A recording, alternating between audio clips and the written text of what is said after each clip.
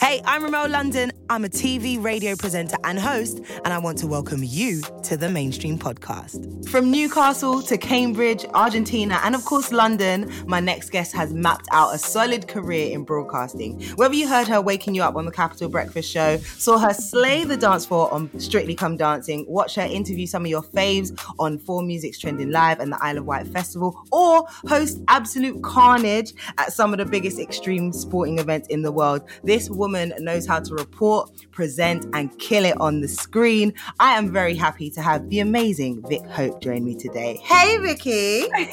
Oh, Ramel.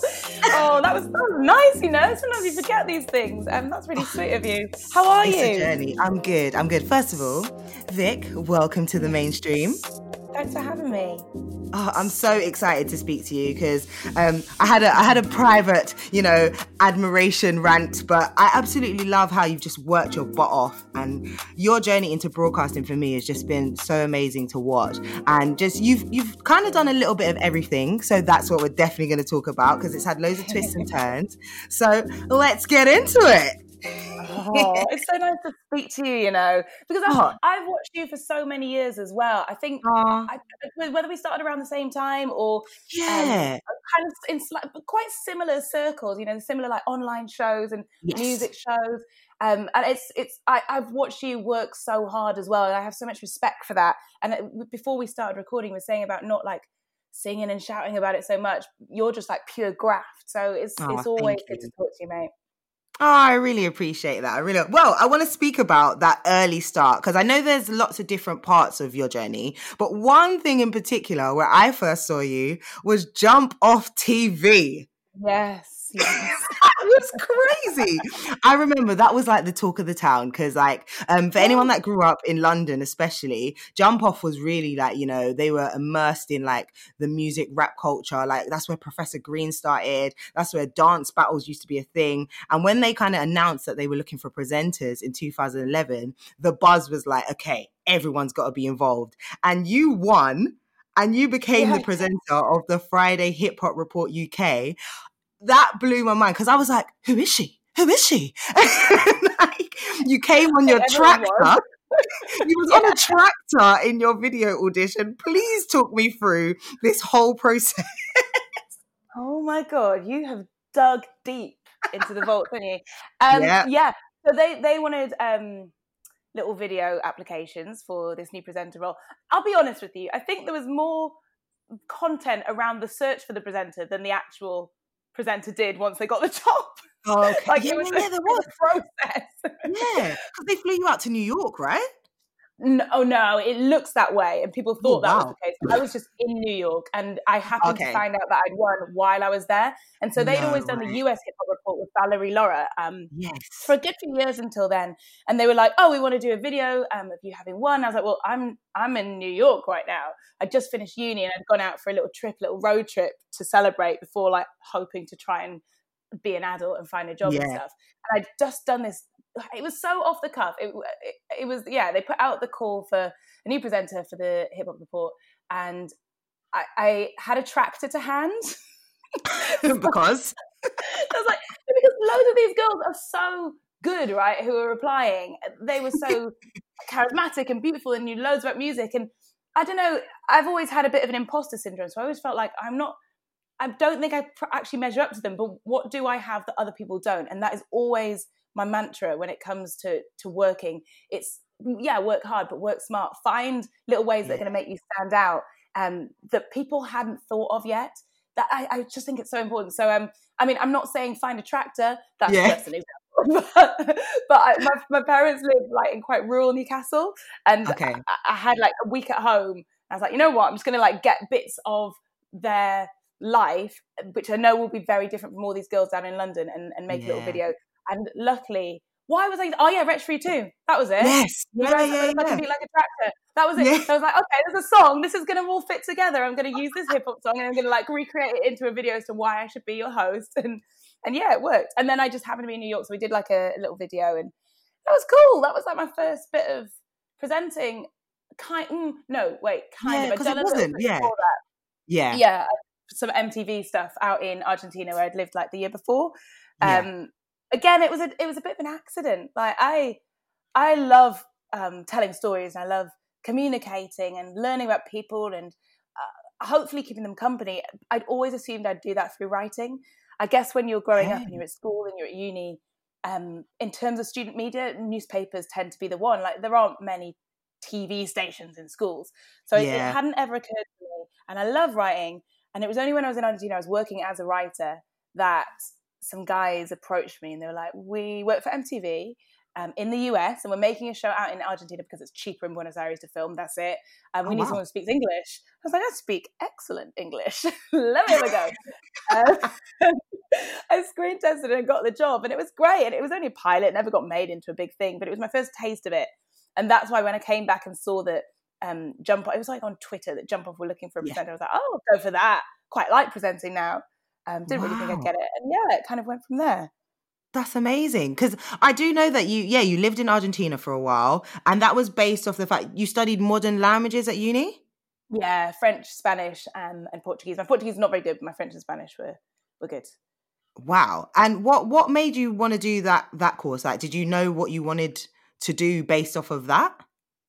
Yeah, so when I was at school, as I said, I knew that I loved writing. I loved writing so much, and I used to write for the school newspaper. We started our own magazine. I did work experience at like local papers and stuff. So I just assumed that I would be like wearing a hard hat and a bulletproof vest and reporting from war zones. And that was like that I dreamt of. And I just thought the best thing for that, did a little bit of research, the best thing for that is to just speak as many languages as possible, because then you can get the story as fully as possible. You can really immerse yourself in other cultures, understand them.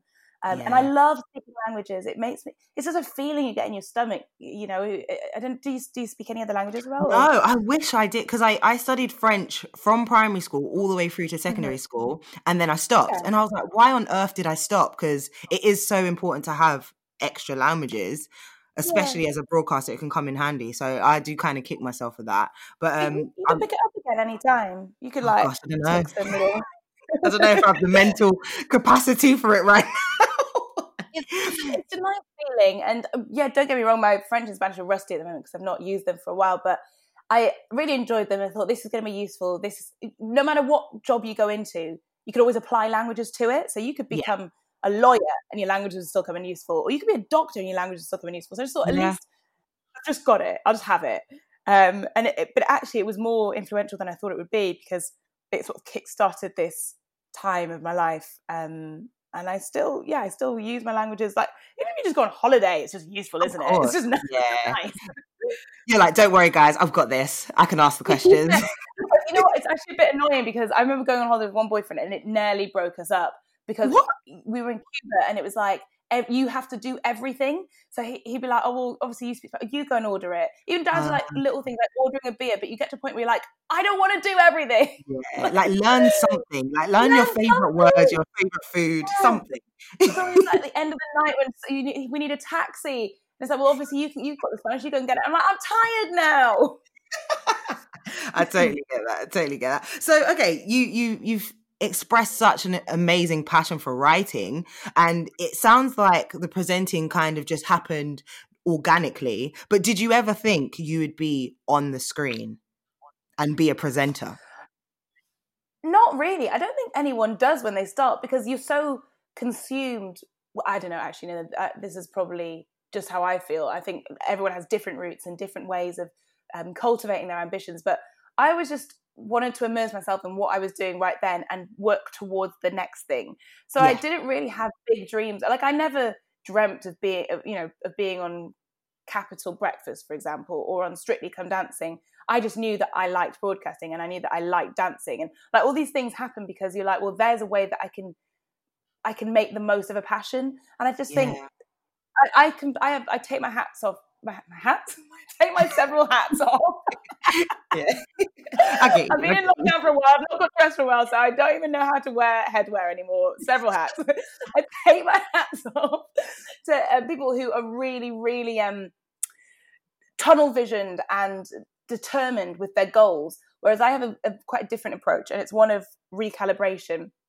So every time things change or a door closes, I don't think, okay, well, I'm going to find another way of making it to that goal. I'll sit back and think, okay, well, what have I learned from that? And actually, what have I learned that I'm good at? And where can that maybe take me? So it's constantly taking different routes. Your path changes every day.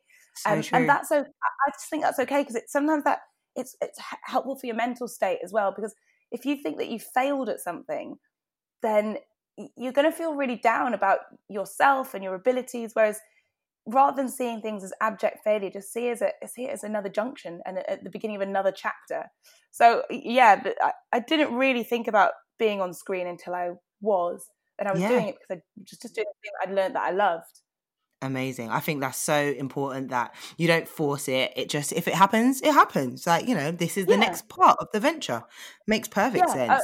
I mean, you've got to make money. I think somewhere where I've been very, very like, I might look quite bullish, and I've worked very, very hard and grafted, is because I didn't have anywhere to live when I first came to London. I came from Newcastle, and you've got no money. You've left uni with all this debt. So I worked really, really hard. Many people think that's because I was like, I need to achieve this, this, and this. It wasn't. It was so I could survive. Oh my gosh, it's so true. Live. What are things that you love? A lot of us, I've been fortunate to grow up in London, and most of the opportunities happen to be in London. I went to uni in Leeds, but I was like, I'm going straight back home to London, and I could actually be broke at home. Yeah. So it must have been so different. Like, was you scared about coming to London? I wasn't scared. It was, you always find a way through, don't you? But the thing was, I'd learned that I had a passion, and once you have a passion, you have to do it. I can't stop. I get so wrapped up in things. So I decided I love this industry. I'm going to try and make TV because it seems really exciting, but also realizing that a lot of the jobs that you take at the beginning, they're not going to be paid. So you've got to then subsidize it by doing other jobs as well. And I was so lucky to have met these people at MTV, so that when I came back to London in my final year of uni, I kept in touch with all the contacts I had, because I had to come back from my year abroad from Argentina, finish my degree. Right. I did not want to. I was like, I've found something I love. But I had to finish my degree. But all the way through my final year, I kept in contact with MTV, and they were letting me come down to London to just help out with stuff like work experience, office running, that kind of thing. And they had, and I don't think they do it anymore, and it's such a shame because it was so brilliant. They had this internship that they used to run, and they had various different sections of it. But I was on the MTV News internship, which was the best one, because you learned to shoot, you learned to edit, you learned to interview, you learned to script, everything. And you're just learning. You're not a presenter by any means. And they had Laura Whitmore already. They had Joel Dommett. They didn't. Yeah. I wasn't going to be walking in there as a presenter, but I had the best time learning all this stuff, and I'm so grateful for that opportunity, because it meant that I could then use what I'd learned as a journalist and put it together with what I'd learned about production and become a reporter. So I trained with ITN. I'd been kind of cutting together these tapes of every time Laura was like ill at MTV, they'd let me do the interview, and I would just keep the B camera, so the second camera, and cut it all together, sent out loads of tapes to like the likes of 4Music, ITN, kept bothering them. And a really good tip, although we're coming to tips at the end, but a really good tip is to make little show reels that are specific to the person that you're sending it to. So they're getting a bespoke show reel that is for them, what they would want out of you. Sending all of and it takes a long time, but send them all out to these different people. And they finally gave me a shot. And ITN had me in as a reporter covering entertainment news and some real news as well on the news and entertainment desk. And doing like the overnight shift, so midnight till 8 a.m. And then I moved up in the world remote, and I had a 3 a.m. till 11 a.m. Oh my gosh. So long. And all that time as well, I was still working in production for various like independent production companies, like doing assistant production during the day. There was a period of my life where I didn't sleep. There was just, you would sleep every 3 days. Wow, you smashed it. Like, oh my gosh. People don't realize how important just getting as much experience, taking every opportunity, it's just so important. And you've clearly built such an incredible CV. And I think that's the thing as well. People saw that you was working, so why not give you a shot? And I think that's what Yeah. people need to realize. You need to be active, and you need to be speaking, and, just ask, hey, can I come in? Hey, can I do a little bit of editing? That really definitely helps. And I think it's important that you learn on the job. But I know Yeah. that a lot of people are probably querying. I'm sure there's a lot of presenters who might be a bit younger thinking, should I even go to uni and study journalism or broadcasting? So for you, especially as you didn't study these things specifically, what do you think about that? Well, I think that everyone has a different route into this industry, and there's no prescribed journey that you should be following or that you should take. Plenty of people didn't go to uni. I don't think you have to. You can learn on the job, and you'd probably be in exactly the same position. It depends what you want out of it. Yeah. For me, it was important to do a quite traditional and very open subject like languages, because I wasn't entirely sure what was going to happen. I wanted to keep my options open and know that if TV, and actually I didn't know about TV before I went. I thought it was going to be print journalism, but if anything was to fall through, I still have something to go back on. I am a bit of a plan B kind of person, and it's the same thing about recalibration. I'm like, have other options. Like, don't close doors, because you don't know what's going to happen. Like, there might be a global pandemic. Imagine that. Or anything could happen. Who knew? Exactly. So just having something, and I've always thought, and I still think now, this might not go on forever. We have a very fickle industry, and I will keep working as long as I want to. But if anything was to change, or if I was just to change my mind, I would happily work. I think most likely I'd work for a charity. But you don't know. I've always thought like maybe I could retrain in law, or even take it right back and do medicine. Like, you just never know. I would like to have options, and to know that. I think just knowing that you can, it helps your frame of mind about things. It gives you a bit of perspective. But I think I just warbled there. I can't remember what the question was. Oh, it's just mainly about, you've answered it. Because do you need uni? Do you need to study specifically broadcasting or journalism? And you've answered it. You can pick up the skills along the way. Yeah, but if you do, then that's great too. Like, I actually, so after I came back from Argentina, and I was in my final year of uni, I actually got a place at City to do broadcast journalism, to study it as a master's. And I was like all set to take it until literally at the last minute, MTV offered me this internship. And I was like, well, why do I need to do a degree? Why do I need to do a master's? I've literally just done 4 years of university. Why would I need to do more studying when I could get paid to learn the same things that I'm going to learn on the course, more or less? So I just decided not to go. Also, it was going to cost me like $8,000, and I didn't have $8,000, so you have to get a loan, and you already got all this debt. So but then for plenty of people, I know plenty of people who did that course and are absolutely smashing it as journalists. So and there's really good places you can do it. Like City was a brilliant one, and Cardiff's a really good one. And there's good journalism courses out there. But by the same token, you could be just as successful without one. It depends on you. Yeah, it definitely does. I actually studied broadcast journalism as a BA. So right. It at the time I hated it, but now I look back and I'm like, oh my gosh, I learned how to produce, how to create, how to edit, how to direct. So, I guess it's different for everybody. Like, luckily I found that course when I did. But, I know that they didn't actually have broadcast journalism in a lot of places for a while, especially as a BA. I knew it was available as a master's. So, I was fortunate to be able to find it and like it and get it. And definitely it's about timing sometimes as well. And good for you for actually being like, actually, I don't need the master's. I've got the skill, I've got a job. Let's just go do the job. But I thought to myself, if this job doesn't work out, I'll just go back and do it. Like, true. Place. Very, very true. It's fine. No big deal. We'll see what happens. Yeah, exactly. I like this don't force it mantra. I like that a lot. It's good. I don't know why I sound so laid back. I really am not. To be fair, but it's hindsight, isn't it? Now you're like, oh, I'm chilled now.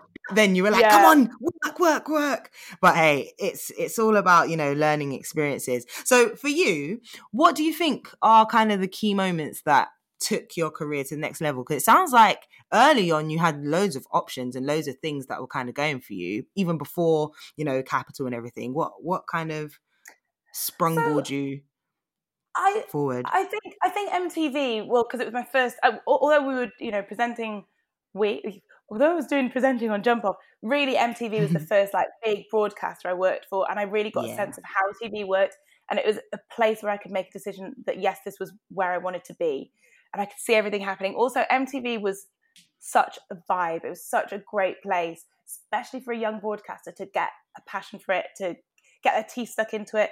I would happily have worked like 15 hours a day for them because I was having such a good time. The people were brilliant.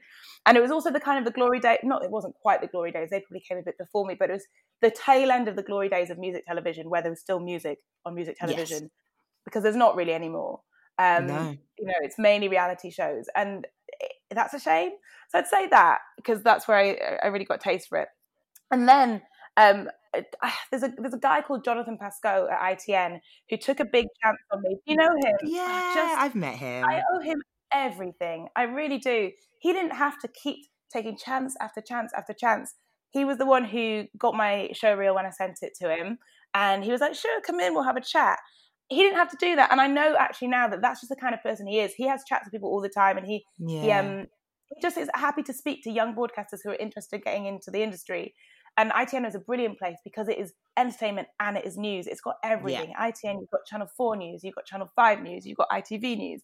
So there's so many opportunities to learn. You've got sport, you've got documentaries. They make stuff like Children on the Front Line, which was nominated for an Oscar. They were part of making For Summer again, which got an Oscar for documentaries. Like it's a very special place to be. So I was so inspired by being there and so happy to be given an opportunity to learn on a number of different desks. Thanks to Jonathan, he got me trained up. I got voiceover training. I got training on Avid, on editing, everything. And he kept putting me forward for jobs. And even when I didn't get them, he'd be like, it's okay, we're going to put you forward for another one. So I don't know why. I don't know why he did this. I really can't tell you why.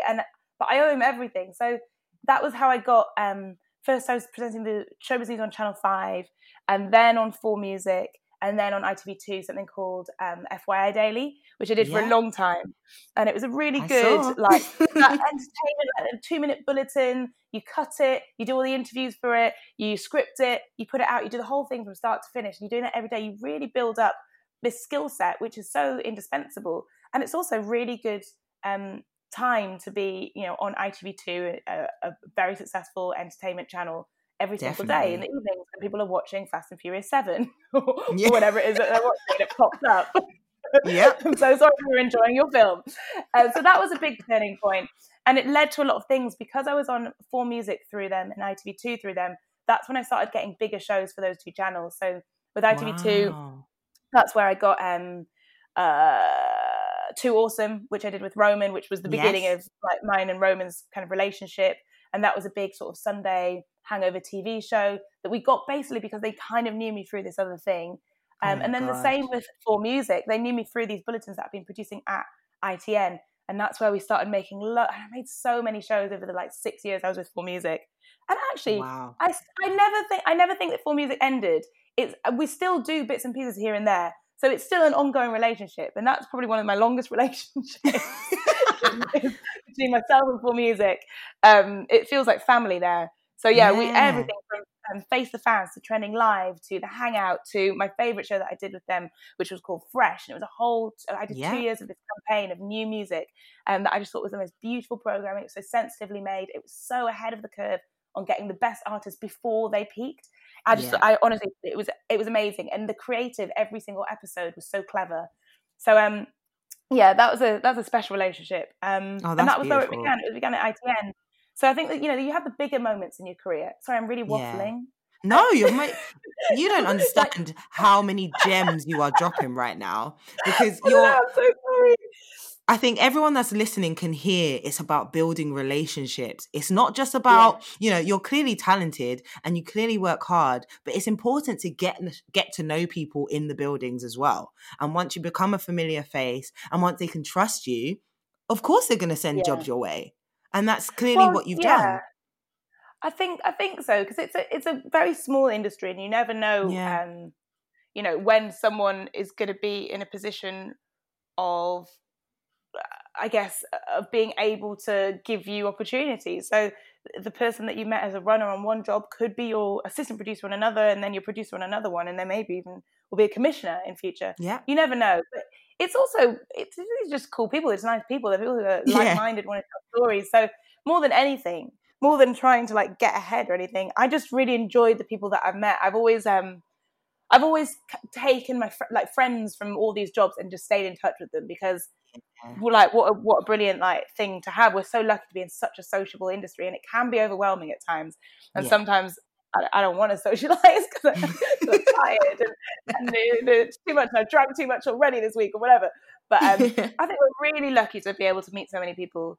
But yeah, there's all these like bigger moments like Capital or Strictly or Carnage or The Voice or X Factor, and they're big, but actually the most formative ones are probably the ones that came earlier down the line, and that's what builds you up, that's what sets you up. And it's an industry where some people can have like overnight success, and again, hats off to you if you do. But I'd rather have a foundation, even if people don't know about it, just because at least I feel like I feel like I know what I'm doing a little bit more, and like I've earned it. Don't get me wrong, and you never really know what you do, but you've got a bit of a foundation to build upon. And so if things start to crack or things start to fall apart, like any building, if you've got a good foundation, you could rebuild it again. Yeah, I totally agree. Well, you've mentioned radio a few times. When did radio come into your career? Was it a choice? Was it, oh, you should try this? Or what was that? A little bit of everything, really. So the first bit of radio I did was quite a long time ago. So during the days of just starting out with 4Music, doing ITN stuff, the BBC ran a campaign, a scheme called the Women in Radio Scheme. And they were aiming to find more female voices to have across their regional stations. So it was a really great day. So you had to apply for it, and they took women from all different disciplines, because what they were looking for was, you know how a lot of shows now, rather than just being a presenter, you're usually an expert. So they'll have, I remember they had, what's her name? Jeanette Quaquet, you know, the runner. Former athlete, now host, Yeah, exactly. She was there. And then there was like Kate Williams, who's a really accomplished historian. And then they'd have like a doctor. And now all these women who had great voices, were really eloquent talkers, and had something to talk about. No idea why I was there. But anyway, I was there. And I was like the youngest person there. I must have been about 23. And they got us all like, they trained us all basically in how to drive the desk a little bit, interviewing skills, techniques. And it was brilliant. You got to meet like Jane Garvey and like the Women's Hour presenters and like the commissioners from BBC Radio. And it was great. So we did that. And at the end of it, they gave us all these envelopes where we could write 2 regional stations that we'd be interested in having a bit of work experience in, using our newfound skills. I don't know what we had to put in an envelope. This definitely could have been done over email. But anyway, I'm not criticising the lack of digital prowess at the time. We wrote it down on paper, put it in envelopes, and then put it in like a bowl. And then they would like pick it out. And we all got assigned different regions. And I went to Cambridge, which was great because I knew Cambridge because I'd gone to uni there for 4 years. So yeah, I did work experience for was it 1 day or 1 week? It must have been a week. And like stayed with my friend who was still living there doing his PhD or something. And then from there they gave me an overnight show. Wow. Which was, it was like, I mean, it was proper graveyard. It was like 5 a.m. on a Sunday morning. Oh my gosh. Vic, you do the hours, man. But not only that, to get to Cambridge from London, by this time obviously I'm living in London, to get to Cambridge from London for 5 a.m. on a Sunday morning is actually impossible, because the trains have stopped running by midnight the night before, but they don't start running till 7 a.m. the next day. So I used to have to go on a Saturday night, and I would like just sleep on the floor of the BBC. No, Vic! Yeah, I would go for like, guys, I've got no accommodation. Can you put me up for the night? Like, I didn't want to like annoy anyone. Oh my God. You know what? I didn't think anything of it at the time. It's not all glitz and glamour. Oh my God. Yeah, so I used to go up at like 10 p.m. on Saturday nights. and just sleep for a little bit on the Wow. floor and then get myself up at 4:30 and then do the show. It was only 5 till 6. And I made so many mistakes, so many, but that was the point. Like the whole point was it was a graveyard shift to make your mistakes. Yeah. And the station controller was brilliant. He would listen back, like you'll know what an air check is or a snoop, but he would listen back intently, give me loads of feedback, and he really cared about trying to like cultivate these skills and like help me build a little bit of a like, what's the equivalent of a show reel? It's still a show reel, isn't it? Yeah, an audio reel, yeah. Yeah, demo, that's the one. And from there, after doing that for 8 weeks, he used to get me on as like a cover host to cover like the afternoon show. I remember my first afternoon show, so it was like my first bit of proper radio, like being the presenter of it, driving the desk. And because this is BBC Radio Cambridgeshire afternoons, your main demographic is you stay-at-home mums and housewives. Yeah. Oh, bless. So the first topic that we had as our main topic of discussion that day was the menopause. Oh and my Like, gosh. okay, what, 23-year-old you talking about menopause? Here we go. I'm going to talk about the menopause to people for whom this is actually a really important subject. Absolutely. My mum hasn't even gone through the menopause. Yeah, fair enough. But, that's what presenting often is. It's talking about subjects you don't necessarily know about, but you're going to learn about. It's so true. So that was the first bit of radio, and I really enjoyed it, and I loved regional BBC radio because I think that they covered so much that was so important to people listening in. But it wasn't like it wasn't an aim or a goal to get a radio show, it was just a thing that I was doing. I really liked the opportunity to learn, to communicate, to tell stories. Yeah. I was happy to leave it for a bit to do. This was when like a lot of TV stuff was happening, so doing a lot of full music stuff. Started to do lots of stuff at ITV2, and I was working with Disney and Viva as well at the time. So we were doing all these kids shows too and music shows. So I just left it for a bit, and yeah, it was years and years later. I'd done like a demo for Capital ages before and not really thought much of it. And years later, Capital got back in touch with Capital Extra. Yes. Saying, "Do you want to come and demo to do some shows for us?" And I was like, yeah, sure. I've not really thought about this for a while. I was really like just content doing TV and reporting and journalizing, etc. But they gave me a shot as well, and they were doing. I think you probably did the same. We had to do the overnight shift. We were doing like 2 a.m. till 6 a.m. or something. Yeah, just for a few the warm up. warm up for a while. I was very tired as well, still doing everything else. Gosh. But yeah, just warm up for a while. And then got weekend breakfast with them, which was, you know what, I loved that so much. I loved that so much. Capital Extra Weekend Breakfast was just so much fun. Yeah. You had a bit of free reign, didn't you? You got Al Smith, who's a legend, who's like, is he controller? Is that his title? Capital Extra. Legend. Loved my time under him so much. And he was nice, and he helped me learn and grow. And that's good. I loved the music on Capital Extra. And I think also there was something really nice about the fact that when I would come into the office, obviously there's not really anyone there on weekend breakfast. You're just doing it, aren't you? I had Jimmy Hill across the way on Radio X at the time. With friends. We'd have a coffee. It was all great. And did that for 6 months. And then Roman, who I've been working with for at this point, maybe over a year at this point, because we'd done a big Red Bull show together. We'd done this big ITV2 series together. He came into my studio one morning because he was doing Capital. He'd been doing the evening show on Sundays, and he came in and he was like, I'm gonna be doing breakfast because Dave Berry's leaving. Do you want to be a co-host? Would you like to like demo for it? What? Frankly, was it just like a casual conversation? Yeah. I don't think that I think that was him. I think that was mainly just him. I don't know if he'd actually even run that past the bosses at this point. No. But we knew that we worked really well together. We had like a really great like chemistry and connection. You can't really put your finger on why it works so well. It just does. It was like my brother. It was like a really good banter. You just understand each other's humor and each other's like sensibilities very well. So he came in, he was like, "Do you want to do it?" I was actually like, I'm really having a nice time here on Capital Extra, if I'm honest.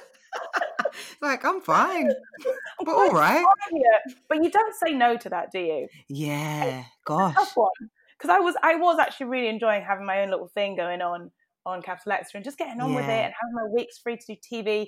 This is a huge commitment. It's a huge change, a huge shift to go to do a breakfast show every single morning on a big station like that, which there is a lot more work that goes into it. you're not just coming in to do your show. There's everything after it, because there's a lot of preparation and planning. Yeah. And you know, there's a whole team of people who are overlooking it. It's not just a Snoop anymore, but it's, you know, there's a lot. Yeah. And so it was a very hard decision to make, to do it.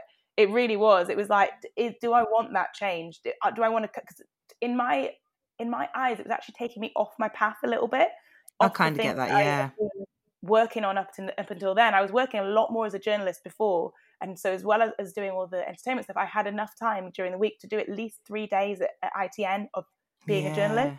So I was like, oh, okay, I'm not going to be able to do that anymore. But we demoed, and again, as we kind of expected, it worked really well.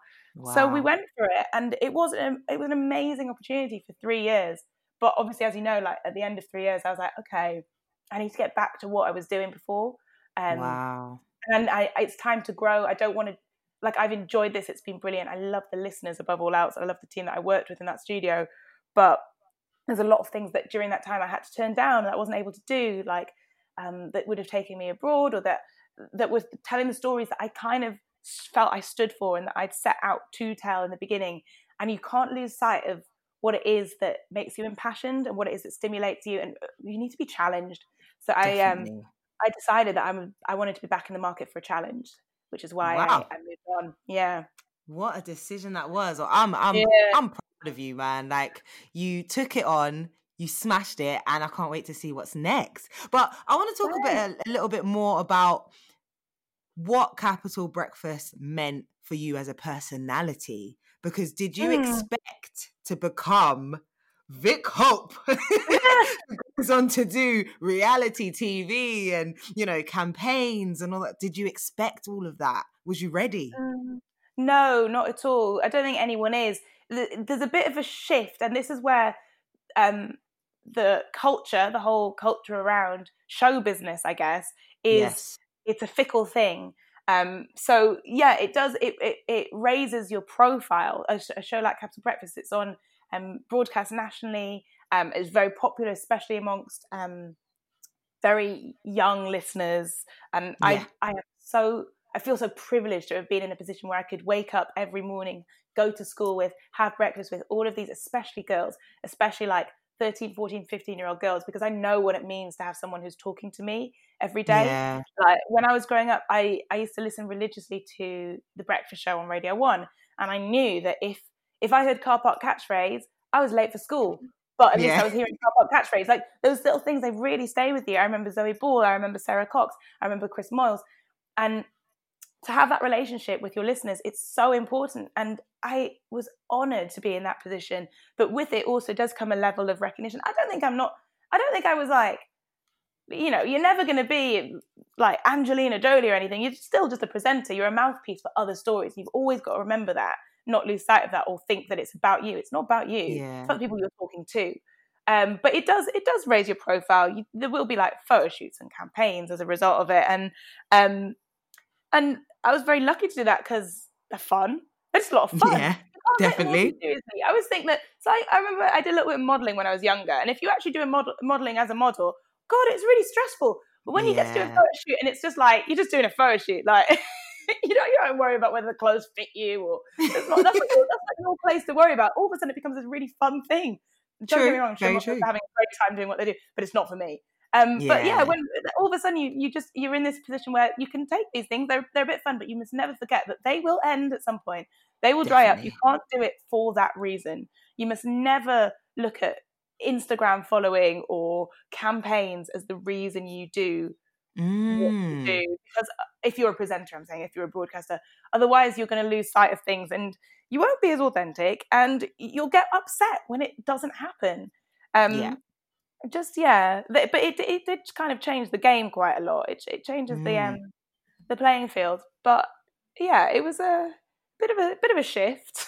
Because I was going to ask as well, like, I've been in loads of rooms where they ask, how many followers do you have? Yeah. And it's the most infuriating thing, because it's like, have you even looked at my show reel before you've asked me that? So I know a lot of presenters on the come up are going to be asked that. Do you think it's important in this day and age to kind of learn how to be an influencer, a personality, to be media trained like that? Do you think it's important? I'm rubbish at it. Honestly, I'm That's honest. rubbish. I have to be reminded all the time that you haven't posted that thing. You need to put like a hashtag this on it or whatever. I'm like the last generation for whom my phone is not an extension of my arm. Yeah. It's not natural to me at all. Like I get great joy out of speaking to a camera, just not one that's on my phone. I still feel weird about it if I'm in a public place. I don't feel like it's normal, but it is. It totally is. And I'm in tremendous awe of the kids who, I shouldn't say kids, that's so patronizing, I'm so sorry. I'm in tremendous awe of the people who are younger than me, who are really good at that. It just feels a bit weird. But I'm getting a bit better, I think. Like, you just learn through doing it more. But you know what it is? I was brought up, and maybe this is not a good thing, but I was brought up to think that it is a little bit big-headed to think that what you've got to say should be of that much interest to anyone else. Yeah, and I hear that. Obviously, my job is to talk to people, but don't get me wrong, the reason is not because I think I've got something interesting to say. It's because I think that other people have, and I want to help that spread. I want to communicate that. I want to tell their stories. So talking to your phone off and being like, okay, so today I did this. I'm like, why did anyone care what I did today? Totally hear that. So it's a bit of a weird one. But then by the same token, there is a level of self-love in that and being confident that I have such respect for, and I'm trying to cultivate at my big age of 30. I still need to get better at thinking, actually, no, you know what? You do have some good stuff to say. People have employed you to say it. So go on, just say it. Yeah. So I'm trying to get better at that. But the Instagram thing, I think for a while I thought it would fizzle out in the same way that, remember when TV companies started using YouTubers for shows and it just didn't really work? Yeah. I thought, you know what? I don't think this is going to fly because it's a different skill. They do what they do, we do what we do.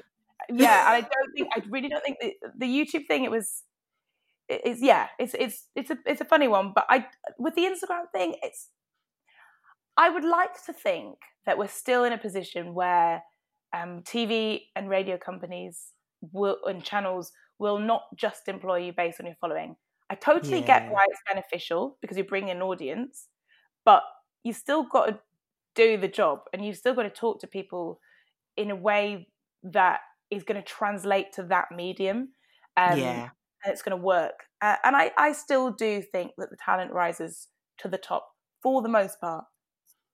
Fingers crossed. Fingers crossed, yeah. One thing I love about you is that you are so unapologetic about your culture and who you are. Like, you're such a proud Geordie, proud Nigerian. I absolutely love it. I'll tell you one moment in particular that really stuck with me when you was at the Isle of Wight Festival in 2018 and you wore the Nigerian football kit. It was so subtle, but so representative because I'm half Nigerian as well. Yeah. And I was like, I literally nudged my boyfriend. I was like, yo, Vick is wearing the Nigerian football kit on the biggest platform, like a huge summer festival on Sky. I was like, yo, she doesn't care. She's representing. I love that so much. But I do always think as well, do you ever worry about how you're represented as a Black woman in the public eye? Because we've spoken about campaigns and we're in cancel culture now as well. And, like a lot of things that you can say, you might be just speaking for yourself, but people are expecting you to represent as Black women across the world. Have you ever had worries where you're like, oh gosh, I can't say that, or I don't know about this? Yeah, you've hit the nail on the head. Like it shouldn't be a thing that I have to think about because it should just be me, but it is, because you know that the way that you speak is going to be interpreted with the way that you look, or your culture, or your heritage, or your background as a prism through which it's seen. So we know the way that Black women are represented in the media. We have seen it. Just look at the beginning of this year and the way that Meghan's been treated, or like it's different. I don't want to bring race into things, but it just is. Like, I've noticed the way that I've been kind of, and I won't talk too much about it because, again, even like if little bits get taken out of context from this, like I can't be bothered to go through the shit that you get in the press. But things that I say have almost always been taken out of context, mainly by Wow. tabloids, and then framed as like quite an angry black woman, Oh gosh. which is just a frame, isn't it? It's just a way that like it happens all the time. Like, how Yeah. often have you been called sassy or Yeah. feisty? Words that are Oh. not used for anyone else Had it because all. you've just said something that's like a bit assertive, or even it wasn't. There's been times that, because I feel like there's a bit of a narrative that's like woven around us. There's been times that there's been newspaper reports that have taken things that I've said in several separate interviews Oh or wow. magazine articles, and they've stitched them together as though they're one conversation. Like, That's I didn't mad. even think that was legal journalism, That's not but legal. they do that.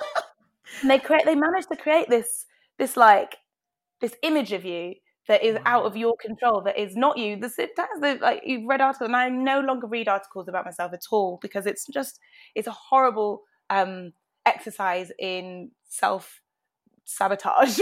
Yeah, I totally get Like, that. I totally the get way that that. they're written, you're like, who even is this? Who are they talking about? Yeah. So yeah, it's Do your agents, by any chance, get involved in any of that stuff as well? well, As that some like, is there any form of protection for something like that? you have PR. Like, I've got PR, obviously. Like, Okay. I got PR when I started at Capital, and like, obviously, go through Strictly and stuff. They're big shows that a lot of people listen to or watch, and they're going to be written about a lot. That just goes without saying, and that's a kind of part and parcel with the occupation. You got to get used to it.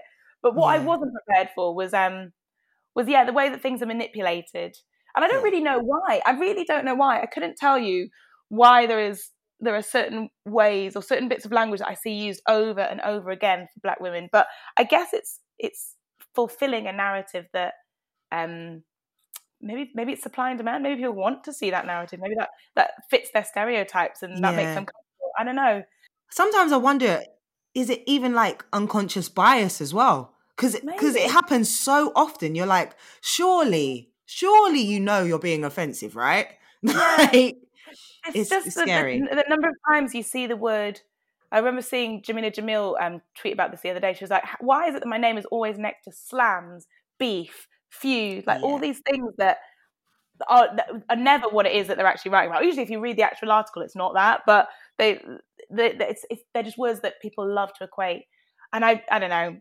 I do feel like it's unfortunate, but I do have to be more careful. Like, I have to be careful these days about what I say, what I post, because it can just be Gosh. taken out of context. But then I don't want to be like play the victim. It's not just, if anyone can be taken out of context.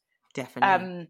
So yeah, like the more you work or the bigger your profile is, the more you do have to be careful. And that's a shame, because sometimes there are things that I would like to say, but I just know it won't be interpreted that way. And you've got to think not just about what your intention is, but also what the reception is going to be. So when I talk about my culture, my background, I've realised I do have to be a little bit careful, just because I don't want to hurt anyone. I definitely don't want to hurt people close to me, and that can happen. I remember during Strictly, there used to be, because it's one of those shows that just everyone wants. When it's so popular, it's amazing, it's a huge show, everyone's watching it, and in between Saturday and the following Saturday, they still want their Strictly fix. So that's why there's so much written about it. And all of us experienced this. But I remember there being journalists outside my mum's house in Newcastle, and journalists outside my aunt and uncle's house, which is like 20 miles away from them, in Newcastle. And they were just like always outside her door, and she was frightened. And they were asking all these questions, but including questions about how she came to England from Nigeria. And I was just like, what is it that you're trying to create here? Like, you've got a motive. You're looking for a story, but you've already decided what that story is going to be before she's even opened her mouth. So I had to have my agents talk to my mum to like say, okay, like, this is not her world. Like, telling her like, don't say anything. Like, they're offering her money. Like, she's like, should I say something? Like, should I put it to bed? I was like, no, you try and put it to bed. Like, there's nothing to tell, but they're going to try. And in the end, they did. I remember seeing this big double-page spread about, like, it was called like My Biafra Hell. And I was like, for goodness sake! Oh my We're gosh, reaching here, but it's too much. They just make stuff up, man. They just make stuff up. Oh, the world is mad. Mad place. Well, but even now, and then it's the worry around it. Even now, if I've just said that, I don't think I've said anything bad, but now I'm going to be like, oh man, you're a bit on edge. I think about. Do you know what I mean? I think it's important to share these stories, and obviously not in a sensational way. And I'm not going to clip it in a way like that. Like, I don't edit my podcast. I keep them 100% real, or unless you really don't want something, I can, obviously do what I have to do. But I feel like it's important for people to know that, especially as a presenter, you can end up becoming the personality, then you can end up becoming a headline. And you can. it's crazy. There's another side to it, which is a very beautiful and important thing. And that's actually, with that platform, you also get to have a voice that you can use for things that hopefully you feel you have a responsibility to. And if there's one thing I'm most proud of, like, people say, what are you most proud of in your career? And I am so happy to be able to do things like Capital and Strictly, but actually I'm most proud of leading the Women's March, for Amnesty International, or working to transform the domestic abuse bill, or being able to write articles for Marie Claire about identity and belonging and sexism. And these are all things that actually I have dreamed of. And I think that, especially as a Black woman, and especially as a Northern Black woman as well, I know I don't have an accent, but I'm very proud Geordie. And I care about the fact that people who come from where I come from don't necessarily have the same opportunities, because what we talked about earlier, like, where are you going to live? Yeah. True. You're going to pay those London bills. Being in a position to be able to stand up for things that I believe in, which is women's rights, human rights, is fantastic. And that's something that I hope like that's what you want to be remembered for, isn't it? Yes, and I think you are leaving an amazing legacy, which I love. Like, you make me so proud, because especially, seeing your charitable work, even in lockdown, like, oh my gosh, you're like, hey guys, just, sourcing some food, and, just in the kitchen today. Oh, like, there's other people that are doing all kinds of photo shoots in their bedroom during lockdown. You're actually doing something worthwhile. Like, it's so beautiful to see, and it just shows how genuine you are, which is amazing. I mean, I managed to furlough myself, so I left Capital literally like 2 weeks before lockdown. I'm going to be honest, level with you, if I'd known we were going to go into lockdown, probably would have stayed for a bit longer. Yeah, totally get it. But hey, these things it is what it is. This is not a pause. This is not an end of anything. This is another chapter. The first thing that I was going to do after I left Capital was I was supposed to be going over to the Greek Isles to work for a refugee charity in the refugee camps for a few weeks. But because of what happened with the virus, and also Turkey opening its borders, and there being a lot of violence on the beaches when people were arriving, it became way too dangerous to go.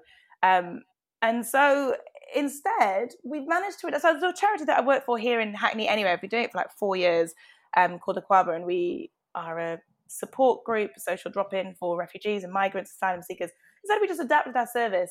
And so that's been pretty much like my full-time job during this time. And I've been making meals and distributing them around the refugee community in Hackney, as well as doing casework for refugee families, and just phone calls and making sure people are okay, and making sure the kids that I usually work with are still learning what they need to learn from school, but also taking like toys round and like books for them to read and little care packages for the mums. And we've been raising money as well for hardship grants for them. So just like this is a thing that I wouldn't have got to do otherwise. And again, it's like what we're talking about before.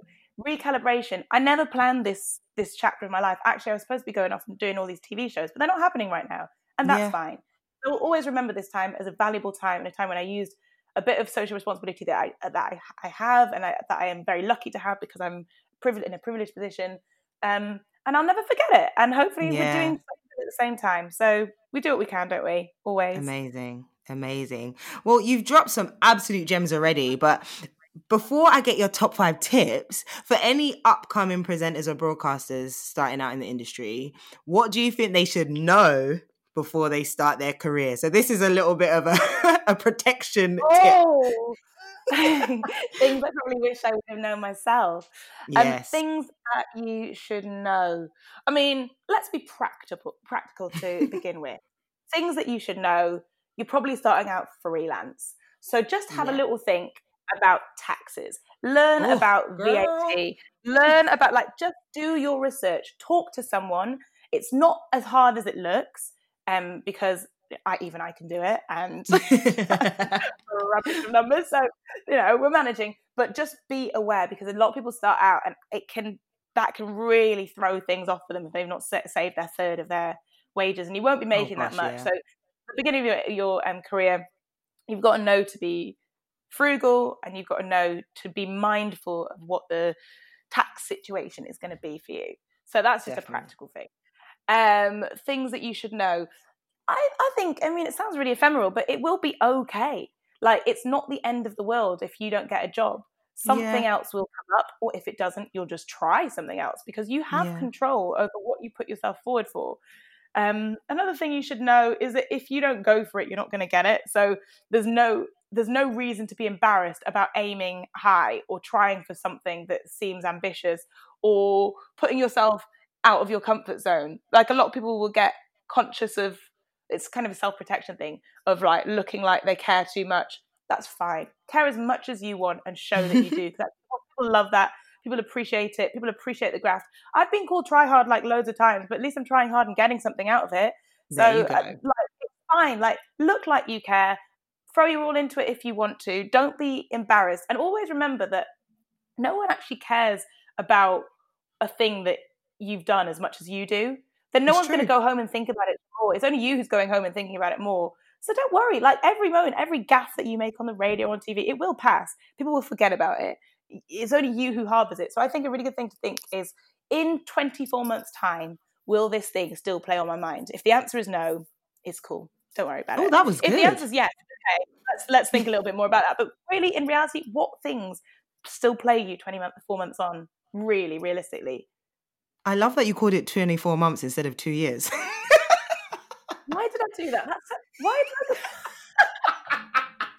that is so funny. I can't tell you why I've done that. I can't tell you why I've done that. You're like a new mother who always refers to their children in months. They always do, don't they? They're like, oh, he's 18 months old. It's like, he's one. Oh, Vick, you're so funny. I love it. I'm going to start talking in months now. In 24 months' time, what will I be doing? Love it. Well, Vick, this has been so good. Honestly, so many gems. But now is the moment of truth. Vick Hope, what are your top 5 tips to make it in the mainstream? Okay, my top 5 tips to make it in the mainstream. Tip number 1 is to constantly recalibrate. Look at where you've been and also where you're going. And I suggest doing this every 3 months. It sounds like that's very frequent, but actually in the freelance world, things can change very, very quickly. Every 3 months, sit down, make a list, not just of where you want to go, but also the things that you have done. And also, and it's painful, but the things that haven't necessarily worked out, but what you might have learned from them, and start to rework the path. Again, if you keep reworking the path every 3 months, yes, it's going to be windy, but it's going to be scenic. So there's a lot that you can realize you might be good at that you hadn't known, that doors that have closed have actually opened new ones. Keep recalibrating. Okay, tip number 2 is to keep your contacts. Keep in contact with people you've met in every job you've done. Be friends with them, go for drinks with them regularly, email them, say Merry Christmas, say Happy Easter. That might come across a bit weird. Happy Easter. But still, just keep in contact. You never know when they're going to be in a position of authority or they're going to be employing you. And also, it's just nice to have friends in the industry, which takes me on to tip 3, which sounds like tip 2, but it's actually for different reasons. And that is to make friends and ask for advice. And people like you, Ramel, like, talk to people who are doing the same thing, because not only can they give you tips, but also they can keep you grounded and they can give you perspective and remind you that we're all going through it. It's never going to be easy. You're always chasing the next thing. So, times will be hard, times will be good. Enjoy it with the people around you who also understand you. It's such a specific industry that I always find it hard to talk to my parents about it because they didn't understand it at all. And the first long-term boyfriend I had, he didn't understand it at all. So it's nice to have some people you can just turn to. Tip number 4 is really, really build up your arsenal of skills. I don't personally think that it's that valuable to just be a presenter. I know Yeah. it's worked out for many other people, and certainly in the past it's worked out more, but we're in a very different broadcasting climate now, especially now during lockdown. But it's been like this for a good few years, where it's handy to be able to edit, to be able to shoot, to be able to script, to be multi-skilled, multifaceted. You'll be more useful, you'll be cheaper, because any company that can employ, like I tell them, they can employ one person to do the whole package instead of employing a presenter, an editor, a shooter. Of course they're going to do that. It makes sense. Yep. So I think build up your arsenal of skills. Definitely learn to edit. Definitely learn some software. Definitely build up your writing skills. And it's also things to fall back on if things don't work out. And then my final tip is to be kind to yourself, and to know that it's going to be okay. Like, we can be very harsh on ourselves, especially if we're ambitious. We beat ourselves up. We constantly compare ourselves to other people. We look to others for self-validation. That's the nature of being a presenter, because you're literally talking to an audience. You want them to like you, obviously. But if you're constantly looking through Instagram and comparing yourself to other people who are doing similar jobs, you're going to either imitate them, which is never a good thing. You be yourself, or you're going to feel bad about them doing better than you, or that it's not good. Be kind to yourself. Try and take some time away from social media. Try and put things in perspective. Try and have another hobby outside of work that makes you feel good, or do charity work, just so that you don't get too bogged down in this world, because show business it's fickle and it's weird and it's a bit toxic, and you just got to be careful. And also, a part of being kind to yourself is knowing that it's okay to take holidays sometimes. Like, I went for a few years in my career where I didn't take any holidays, so I was scared that a job would come up, I wouldn't be able to do it, and I'd miss out and my whole career would be over. But actually, that reset is so important.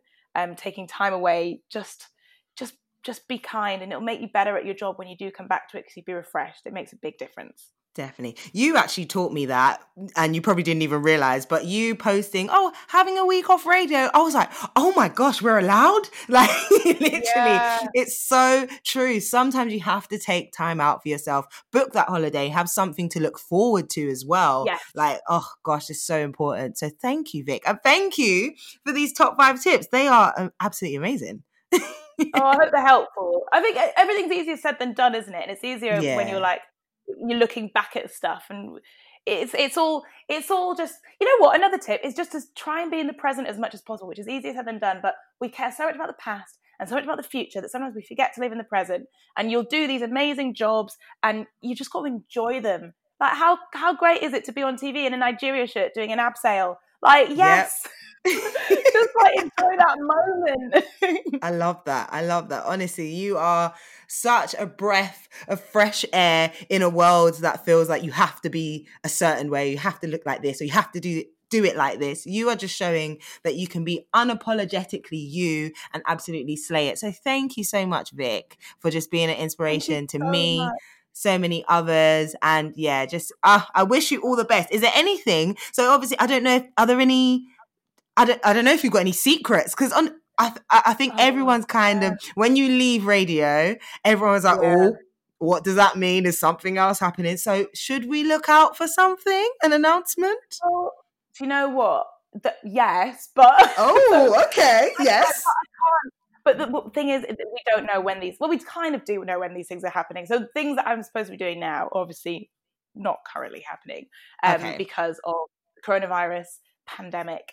But we've got a big sports show coming up. Ooh, we've got a big, okay, good. We've got a children's show coming up. We've got an art show coming up. Love it. And we've got another book coming out. Yeah. And we've got a documentary. But all of these things are on hold. They're all on hold. And I can't say anything more than that. But I think I'm allowed to say those things that I just said to you.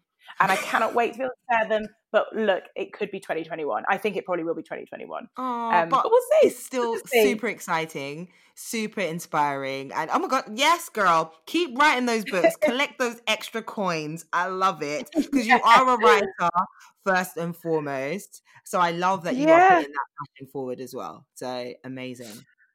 Oh, Ramel, and I just want to say as well, like, I absolutely adore what you do. You absolutely smash it, and I think you're such a brilliant inspiration for people. And you work so hard and want to transfer what you learn onto other people, which not everyone does, you know. So I really appreciate that, and I've been watching you from time. So keep doing what you're doing. Thank you for having me. Thank you so much. Well, where can everyone follow you so they can keep up to date with when you eventually do get to announce things? Where can we follow you and keep up to date? We always put these things on Instagram and Twitter, don't we? So like Vick and Hope, Vickn Hope. I should have taken the N out at some point, but someone else is called Vick Hope. And I've got a website as well, vickhope.com. So yeah, we'll put stuff up there as and when. Amazing. Well, thank you so much, and thank you for joining me on The Mainstream. Thank you for listening to The Mainstream podcast with me, Ramel London. Make sure you subscribe, rate and review on Apple and Spotify, and follow us at The Mainstream UK and at Ramel_London.